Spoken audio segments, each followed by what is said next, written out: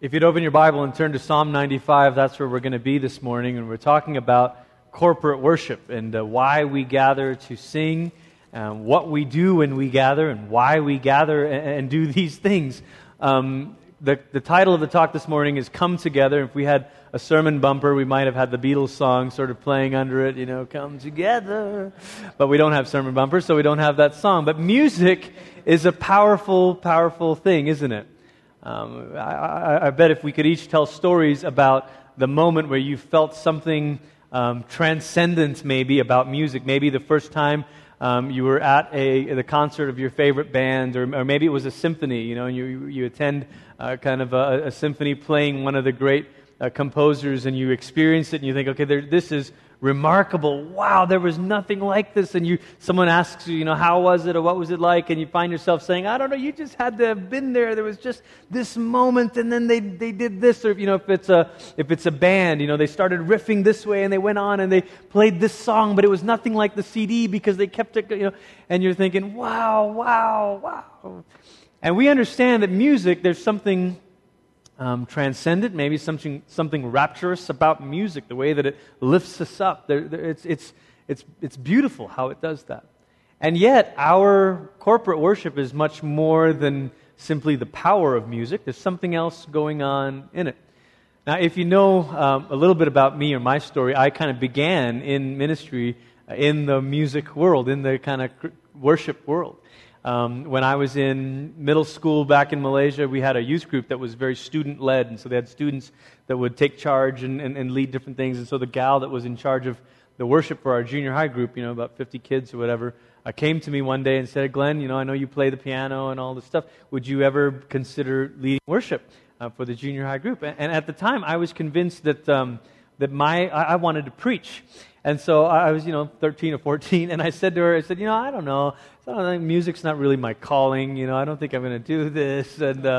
And she said, why don't you just try? So I said, okay. And they scheduled me maybe a month out. And they said, okay, a month out, this is when you're going to lead worship. Well, every night just about, between that day and the date that I was scheduled to lead worship, I kept thinking about all the song lists. I kept thinking about the songs I was going to sing and how things could go together. And remember, this is like the early 90s, and Malaysia's a little bit behind where things were in the States. So I'm thinking about Bob Fitts songs and all the Hosanna tapes and all the stuff. I'm thinking, okay, how can we get to Celebrate, Jesus Celebrate, and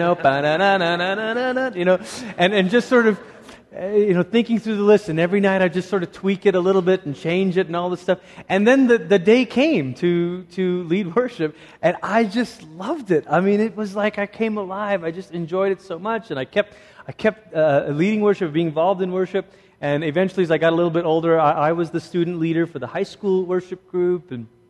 And then when I came to the States to go to college, I was a theology major, but I stayed involved with music at ORU and helped with the praise and worship stuff for chapels and all of that. And then when I moved out here to be at New Life, really why I came out here was to be an apprentice to Pastor Ross Parsley, who was the worship pastor at the time. And apprentice, if you're unfamiliar with how things work in the church world, is a fancy way of saying you don't get paid, but we really want you here. and maybe that's the way it is in the corporate world too, so I came out, and they gave me a family in the church to live with, and then I had a little stipend every month. But wherever Ross went, I went. So if he was at a funeral, I was the piano player for that funeral. If he was at a wedding, I was the piano player at that wedding, And it was a great experience, just kind of shadowing him and watching him. And all of you that have been around, if you've been around New Life for the last few years, you know that corporate worship in particular is something that the Lord seems to have had His hand on, even at New Life Church. And we've experienced songs that have come out of it and powerful times in His presence. And we understand that something amazing happens when the people of God gather together to sing and to worship. But I've noticed something. In the last couple of years, we've really been concerned with people not misunderstanding or not thinking that worship is just what we do in here. And so there's been all this emphasis to say, well, look, worship is much more than the singing and much more than what we say and do on Sundays. And so worship is what we do out there. And even to some extent, people have said, well, look, it's all worship, and everything's worship, and everything we do is worship. And you know what? There's truth to that. It is all worship in some ways. Paul says in Romans 12, look, offer your bodies as living sacrifices. Everything you're doing can be lifted up to God as worship. And yet, if it is all just the same, if it is all just worship, then why does this matter?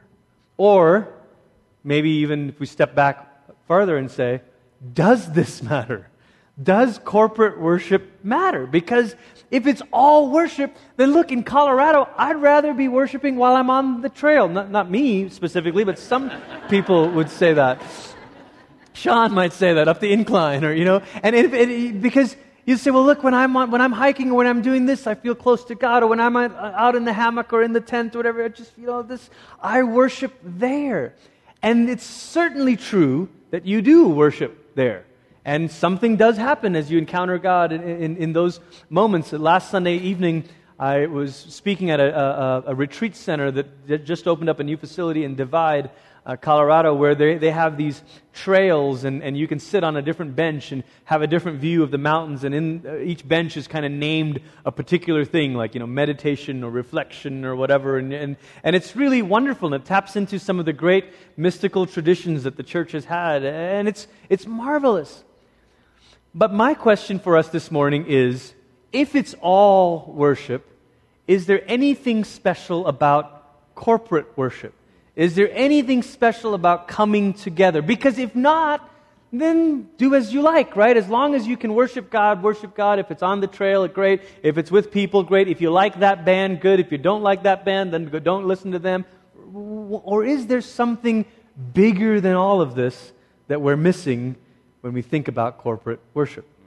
If you turn with me to Psalm 95, we're going to take this psalm in 3 stages. This psalm imagine it to be like a song that has 3 stanzas. No real chorus, but 3 stanzas. And each stanza kind of develops a different theme, like a good songwriter would in a song. And so we're going to read the first few verses of Psalm 95. It says this: "Come, let us sing out loud to the Lord. Let's raise a joyful shout to the rock of our salvation. Let's come before Him with thanks. Let's shout songs of joy to Him. The Lord is a great God, the great King over all other gods. The earth's depths are in His hands. The mountain heights belong to Him." This is beautiful poetry writing here. If you're into songwriting or lyric writing, he's contrasting the depths and the heights. I mean, He's got it covered here in this poetry. And the sea which He made is His, along with the dry ground. The message here is, it's all God's earth, it's all God's world, which His own hands formed. One of the first things we see from this first stanza of Psalm 95 is that when we come together in corporate worship, we are to come with joyful hearts. Come with joyful hearts. Now, joy is an interesting thing, because if we are containers and joy is the water, then we are like Harry Belafonte saying, we've got a hole in our bucket, There's the joy just keeps leaking out. And there's something that keeps spilling out of here. We just can't keep it. There's a hole in the bucket. We can't do it. Life has a way of squeezing joy out of us and eliminating it. And if I were just to say to you this morning, well, just come with joy, just come with joyful hearts, you'd say, well, Glenn, you don't know my life. You don't know my story. You don't know, that's not so simple. Just say, well, come with joyful hearts. The psalmist says in verse 2, let's come before Him with thanks, or some translations might say with thanksgiving. And I think this is a key here, because I think joy begins with gratitude. Joy begins with gratitude. Gratitude is a game changer. Think about this. Life has a way of making us look inward and think about all that's wrong and all that's not working, and how come this hasn't happened, and how come this, and it kind of makes us turn inward. But gratitude makes us turn outward, and it makes us start saying, okay, wait a minute, what could I be thankful for today?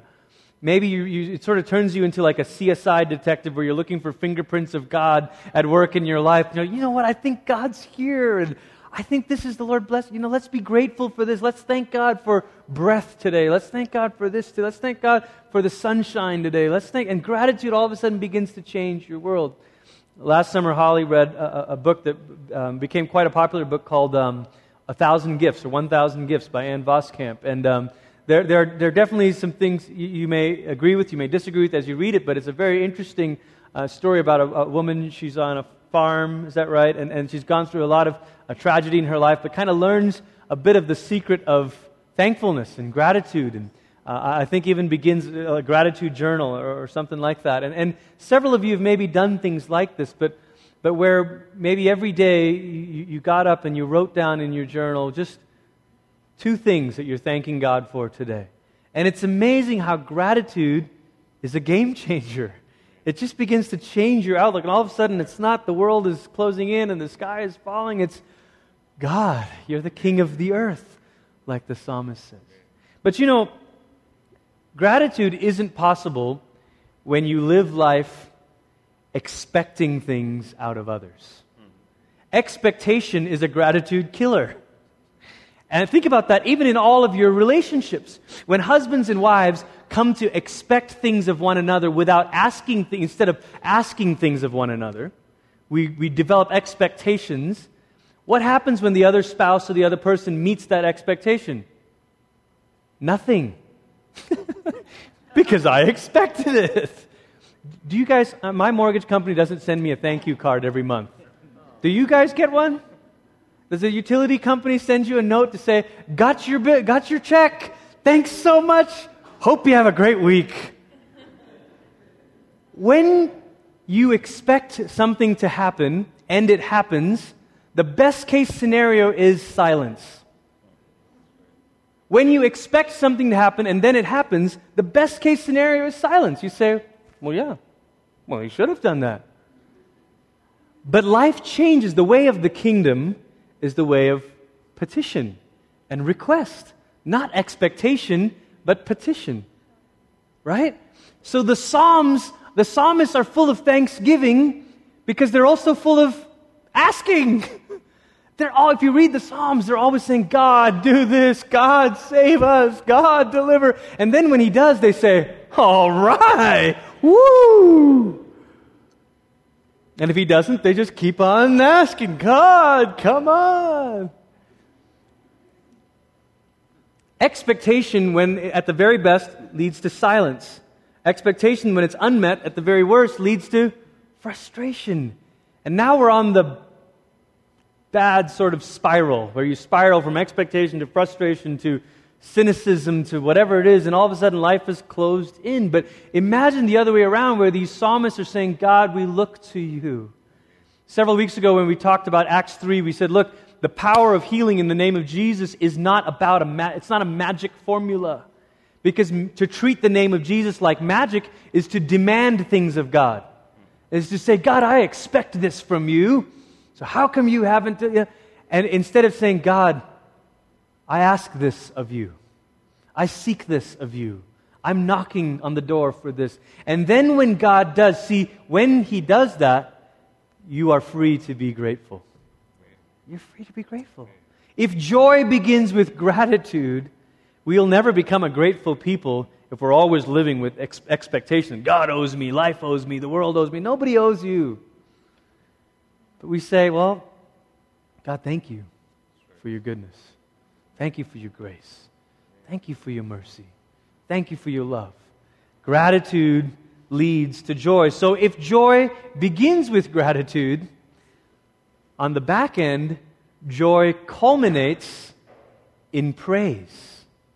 Joy begins with gratitude, but it culminates with praise. Listen to this quote from C.S. Lewis. He wrote this in his book, Reflections on the Psalms. He says, I think we delight to praise what we enjoy because the praise not merely expresses, but completes the enjoyment. It is its appointed consummation. It is not out of compliment that lovers keep on telling one another how beautiful they are, but it's because the delight is incomplete until it is expressed.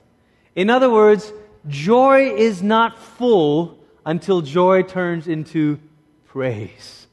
Now, this sounds like a deep philosophical idea, but it's as simple as on a hot sunny day enjoying a nice ice cream cone from Maggie Moo's, and when you're enjoying it so much, you say, oh, this is the best chocolate I've had. You can't help but praise it because you found joy in it. Does that make sense? When I was in college, we did these trips with teams to do music ministry, and we would go overseas for about a month. I spent a month in Nigeria one summer, and then we'd come back and we'd do visits to different churches. And one of the trips stateside, we were driving from Colorado, actually, to Washington State. And I was the sort of kid that still am, that's always paranoid about worst-case scenarios. So when there's an overnight driving overnight drive to be done, I was the guy that would secretly take it upon myself to keep the driver alert, I wouldn't do the driving, but I would be the one to sort of talk and keep the, So we were driving through the night, and we were going from Colorado to Washington. I don't remember when we started exactly, but there, there's someone in the passenger seat, and I was sitting, I think, in the first row, really on the floor where the console is, and I was kind of had my back turned, leaning against it, and I'm talking and trying to keep the driver alert. And somehow it ended up that we were driving through, I think it was Utah, right as the sun was rising. And there were these beautiful, I don't know if it was canyons or rock formation, but there was this, all of a sudden, there was this breathtaking landscape just as the sun was rising. And then to top it all off, in the CD player was the soundtrack from Braveheart. I mean, it was like, I might as well have been riding on a horse with long hair flowing in the wind, I mean, it was an epic sort of moment. And in that moment, I wanted everybody in the van to wake up. Because you gotta see this. Look at this scenery. Like this, oh my gosh. I didn't do that, and I think the rest of the team was grateful that I didn't wake them up. But that's what joy culminating in praise is. You see something, and then all of a sudden you're like, oh, you gotta see this. The psalmist can't get over how great God is. And they want all of Israel to wake up and see how great God is. If we were to ask ourselves, what is the psalmist joyful about? Specifically in Psalm 95, he says this, the Lord is a great God, He's the great King over all other gods. And then he starts talking all about creation and the earth's depths and the mountains' heights and the sea and the dry land, and God formed it all. In the Old Testament, there are two major themes that kind of run through the Old Testament in particular.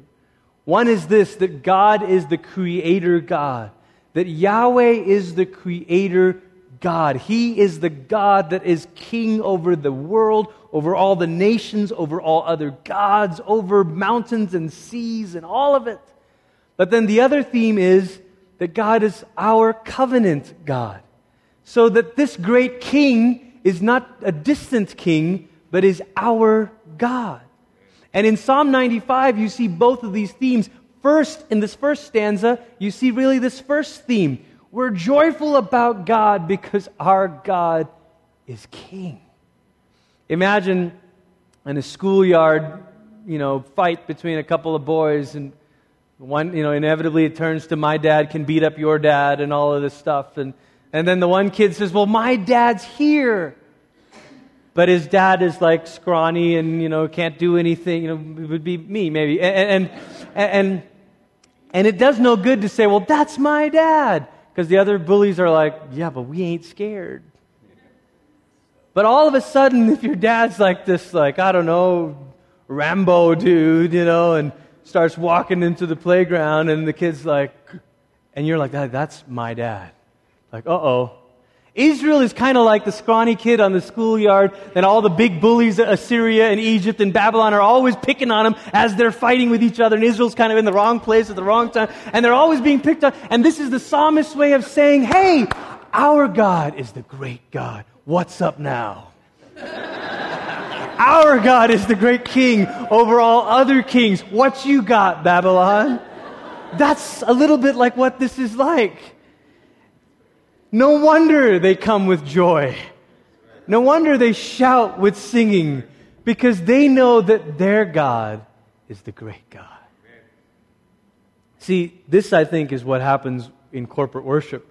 You come together and you've been practicing gratitude throughout the week, and all of a sudden your gratitude has turned to joy. And so on a Sunday morning, you can't help but burst in joy and you sing, "Oh God, you're a great God," during worship. And then all of a sudden the person next to you who's like someone sleeping in the van while we're driving through Utah, all of a sudden they wake up and they say, "Oh, you're right, He is a great God. Why am I living in this small-minded world?" What happens is we begin to wake each other up in corporate worship as we begin to say, look, this isn't all there is. This isn't all the whole story. There's more than just Babylon and Egypt and Assyria and the bullies of this world. There's our God who's the great God. Oh yeah, well let's sing, let's shout. And our corporate joy begins to wake up joy in each other's hearts. The psalmist continues in the second stanza here, and he says in verse 6, "Come, let's worship and bow down. Let's kneel before the Lord, our Maker. He is our God, and we are the people of His pasture, the sheep in His hands." Now, which theme is this? This is the covenant God theme. This is that the great King is our God. So he says, come. Now we say, we come with humble hearts. So we come with joyful hearts. But now here out of this stanza we say, no, you know what? We come with humble hearts. Hearts that are humble, that are bowed down, that are in awe before our God. One of the great things about the Old Testament is that God is never described in an abstract way. He's never described the way we modern, Western, rationalistic people maybe have been doing for centuries. We describe God as a concept. And God as a concept is the supreme, all-loving, all-powerful, all-good being. But when you describe God as a concept, you create intellectual crisis in people's lives. Because then all of a sudden, if God is conceptually all-powerful, all-loving, then when life doesn't work out, you say, well, how come the all-powerful, all-loving being allowed this and this? But God is not a concept. See, the Greeks talked about philosophy that way. The Greeks talked about monotheism. There's only one God, although they come up with that word. Though, of course, the Greek had a pantheon of gods. But Christians, the Hebrews, the children of Israel never talked about monotheism in one sense. They talk about mono-Yahwehism. It's not simply that conceptually there's only one great God, but rather our God is the only God. Okay. Yahweh is the only one. And God in the Bible is not talked about the way we talk about Him in apologetics class. Now, I'm grateful for apologetic stuff. I think there's room for it. I think there's a place for it. I think it helps. It may help bolster our faith. It rarely, in my opinion, may help convert an unconverted or an atheist, but it may help the converted be glad about what they think. That may be good. But apologetics never produced worship. Because all that does is it deals with God as a concept. It deals with God as the unmoved mover, the intelligent designer, the supreme force. Great. Those are concepts. But the God in the Bible is named. He's named as the God of Abraham, Isaac, and Jacob. Or in the New Testament, the God and Father of our Lord Jesus Christ. He's named.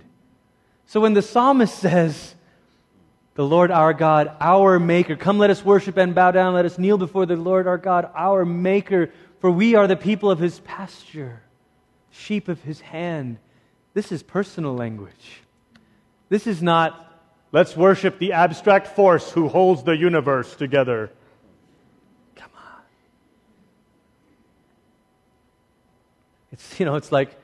It's like talking about a beautiful symphony in terms of mathematical intervals. It's like taking a Mozart piece and saying, oh, well, it went from a third to a fourth to a second to a fifth to it's like, that's true, but you just killed the music. And Mozart, by the way, was very sequential. There's a lot of math in Mozart's music, but that's not the point. The point is, music lives. God, it's not about, well, I've got this concept. Sometimes I wonder if out of the 60s and 70s and 80s, we so badly wanted to make God the concept that we could understand. And so we served people a God that was easy to grasp. It's just 4 spiritual laws. It's just these little boxes. It's just if you check this. It's just if you know this. And look, those were all wonderful things, and God used it to do so much good in the world. But inadvertently, it gives us the impression that we've got God all figured out. And if I could check this box and this box and this box, then life will work this way and this way and this way. But none of that inspires worship. You come with humble hearts because there's more to God than I know. There's more to God than I understand. And He's not God the concept. He's God the Father of Abraham, Isaac, and Jacob, of our Lord Jesus Christ. The God who, because of Jesus, all of us who were outsiders are now insiders, can now pray, Our Father who art in heaven. Amen. That's who He is. I don't know if you've seen the movie The King's Speech, but there's this amazing scene. Really, it's 2 pairs of scenes, but in the early part of the movie, the dad is reading the goodnight story to his girls, and it's a really sweet scene. He says, Dad, tell us this story, and he's trying to get through it, and he's stumbling through it. He's talking about penguins or something like that, and it's sweet. He's seated on the floor with his girls, trying to tell them a story, and they're listening. He's their dad. And then at the end of the movie, he becomes the king. And there's this remarkable scene where all of a sudden, he's in his same house, but now he's the king. And the daughters aren't saying, Daddy, read us. The daughters all of a sudden go, and they curtsy or they kneel before him, and he walks. He's kind of nervous, like, I don't know what just happened, but I'm king. And he's walking through it. This verse, come, let us kneel before the Lord our God, our Maker. The Creator God, who's king, is our God, our shepherd, our Father. That means I bow. That means I kneel. See, one of the things I think that is threatening the modern worship movement is sentimentality. Sentimentality is a cheap substitute for real relationship with God. We've turned relationship with God that is rich and full of sovereignty and reverence and holiness and love into a syrupy PG-13 bad B-grade romantic comedy where Jesus is my boyfriend and I just feel this and I just love this and I just want to look in your eyes and rest in your arms, and it's just so ooey gooey, ooey gooey, ooey gooey, ooey gooey. So, well, where is the moment where we humble ourselves before God? Where's the moment that we say, the God that you call our Father is the great King? See, these 2 themes keep playing off of one another. The great God is our God, and our God is the great God. The Creator God is our covenant God, and our covenant God is the Creator God. So we bow. We humble ourselves. Look, I appreciate that in worship we can have intimacy with the Lord. But real intimacy with God is not sentimentality. It's not syrupy. Anyone who's been in a marriage longer than a few years knows the difference between syrupy and real intimacy. And all the older couples in the room are like, tell me about it.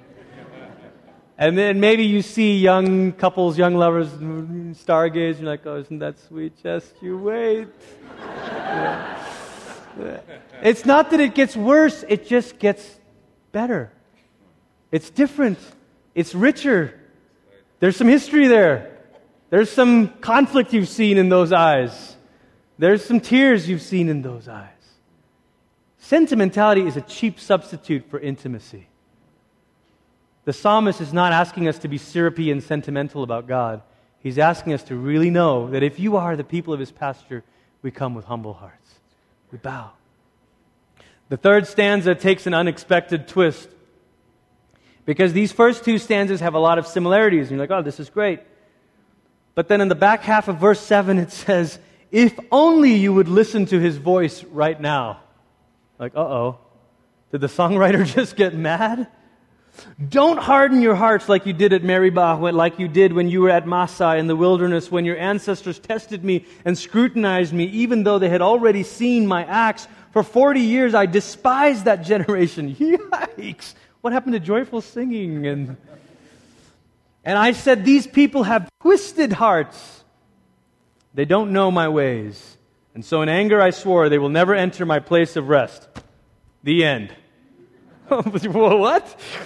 Dude, songwriting 101, man. If you're going to have a dark, angry-filled bridge, you got to come back to a hopeful chorus, right? I mean, that's like 101.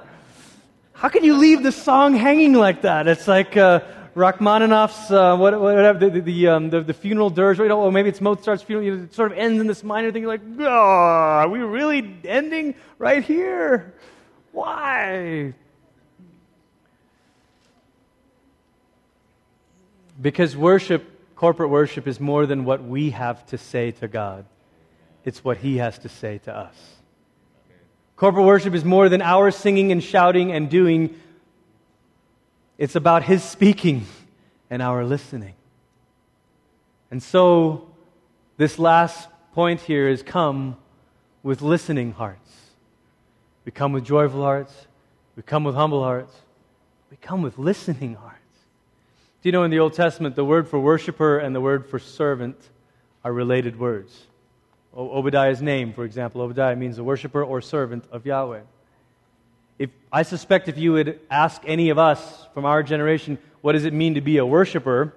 We would say, it jump, like just passionate, like crazy, like be able to go 2 hours.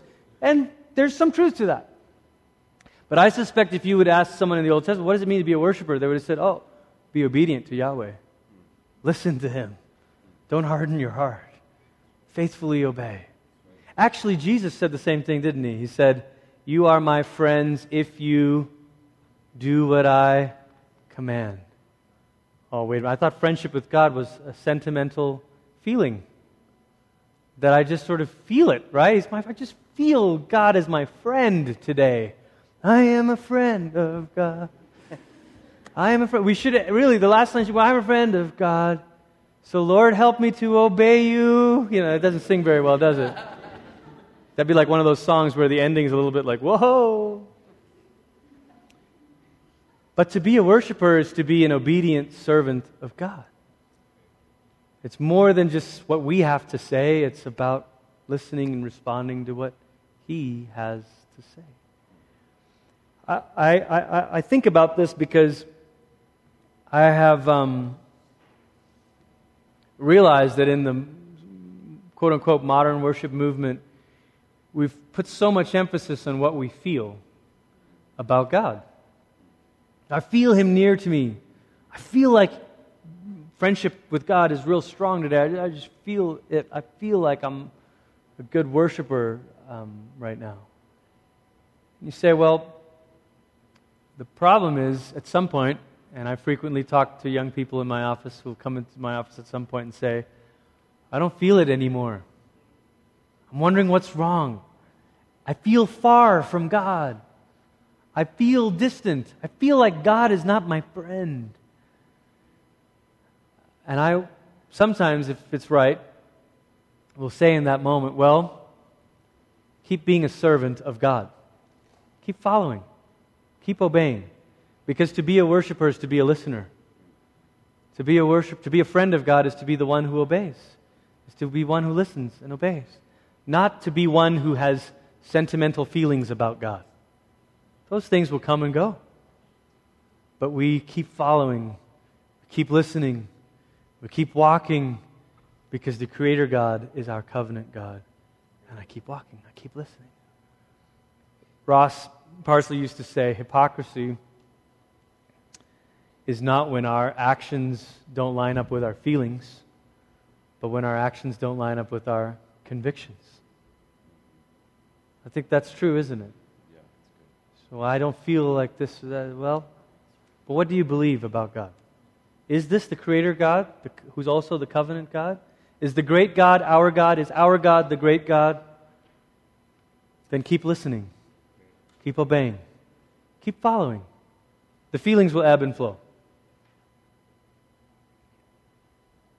How do we do this? What does it mean for us to really live this way and to be in corporate worship like this? The first thing I want to say about that is I think there is something communal about our worship. The language in here. Come and let us. Come and let us. Come and let us. The Old Testament reading today was from Deuteronomy 12, where it says, look, don't go setting up altars and places of worship willy-nilly. You know, there are specific places that you're supposed to go worship. And at those specific places, come with your sons and your daughters. Make this a family affair. Come and worship there. Now, you say, well, Glenn, but doesn't that change in the New Testament? That's true. Jesus becomes the new temple, and so geographic location doesn't matter as much. But then Paul says something else about the temple. He says, you all are the temple. Now, our English translations, unfortunately, were not written by any Southern translators, so they just say, you are the temple. No, you're not. You are the temple. But really, it's a plural you in the Greek. So if these were Southern translators writing our English version, they'd say, y'all are where God dwells. So geographic location doesn't matter, but it's still where the people of God gather. It's not a solo deal. Now, as I was thinking this week, like, what is this maybe a little bit like? Maybe it's a little bit like meals. I grew up in a home where we every night would have dinners together as a family. And a family dinner table was where the family talked about their day, is where the family fought, is where the family worked out life. It's a family dinner table. And it's not that you can't have food anywhere else. It's not like if you were out in town, you could, no food allowed when you're not in the house. What? No, you can eat wherever you want. If you're out and about, eat here, have lunch here, grab a quick bite here, grab that. It's just that there's this one meal that centers us in a place. And every family needs a house to become a home. It centers us. Place matters. We like to sort of think that, look, corporate worship doesn't matter because I can worship wherever I am. But look, the gathering of the people of God is our family worship table. It makes us kind of learn to say, yeah, look, you can worship God on the trail, you can worship God in the car, you can worship God in all of your day. In fact, you ought to. It's great. Be filled with the Spirit and sing to one another. Do all of that. But don't forsake, Hebrews says, the gathering together. Because this is where it all gets formed. This is where we come together. There's something communal about it. But secondly, I've maybe kind of been sidestepping this by talking about hearts. There's something very physical about the words in this psalm. I mean, listen to some of these verbs. Sing out loud. Raise a joyful shout. Shout songs of joy. Bow down. Kneel. And these are such active words. And I know. We all have different personalities. And I don't for a second believe that he who shouts the loudest is worshiping the hardest. I don't believe that. But I do suspect that there's something about our physicality that can lead the way for our hearts in worship. That our physical actions can lead our hearts into worship. There's something that can happen when you come in, you say, well, look, my heart is down. Why so? But then all of a sudden you start praying, why so downcast, oh my soul? You start singing. I mean, I think if we sat here and waited until we felt like singing, we may not sing some weeks. We've all been in moments where you sit with someone who's overcome with sadness or grief, and all of a sudden you don't know what to do. You say, well, maybe let's sing. And then all of a sudden in that moment you begin to let your actions lead your heart, and you sing, same love that set the captives free, the same love that opened eyes to see is calling us all by name. He is calling us all by name. You're like, yeah, boy, he is calling us, isn't he? And I sort of felt alone before I came in this morning, but I'm realizing he's the same God that spread the heavens wide, the same God that was crucified is calling. Like, wow, yeah, Lord, you are. And you begin to put those words in your lips, and you begin to sing them and say them, and something begins to happen in your hearts. I don't know how that is. I'm not a psychologist. I don't get how this works. But we do things like this even in our normal daily life. You ever been sitting at your desk and you're staring at the screen and you're like, I don't know what to do, or you're staring at your phone knowing you got to work out this deal with the client, you don't know what to say, and you're like, I don't know what to do. You say, I just need a walk. You go for a walk, you come back, and you're like, okay, I think I know what to do now. Right? Sometimes the physical has a way of triggering things in our hearts and in our minds. I don't know why or how that works, but it just does. And I think the psalmists were onto something. I think they kind of knew, look, just when we gather, we begin to sing. We begin to shout. We begin to let our actions lead our hearts into worship before God. Finally, with all of this, a joyful heart, a humble heart, a listening heart, it's not something we just sort of conjure up. It's something that comes as we learn to behold Jesus. And if you ask yourself, well, Glenn, why do we say that the Creator God is the covenant God, that the great God is our loving God? How do we know this? How do I say this? Why would we say this? As Christians, we would say this because of Jesus. In John's Gospel, in the first chapter, John says, look, we beheld His glory, the glory of the only begotten of the Father in Jesus, full of grace and truth. In the Old Testament, there's no word for the presence of God. There's this word, though, for the face of God. I like that. So I can't give you my presence, but I can show you my face. It's much more personal, isn't it? There is a word, though, for glory, the kabod, the weight of God's presence. It's almost a manifestation. But John says that this glory of God is found in who? Jesus. And if Jesus is where God's glory is found, and Jesus is the one whose face has turned to us, how do we behold this Creator God and this covenant God? In Jesus.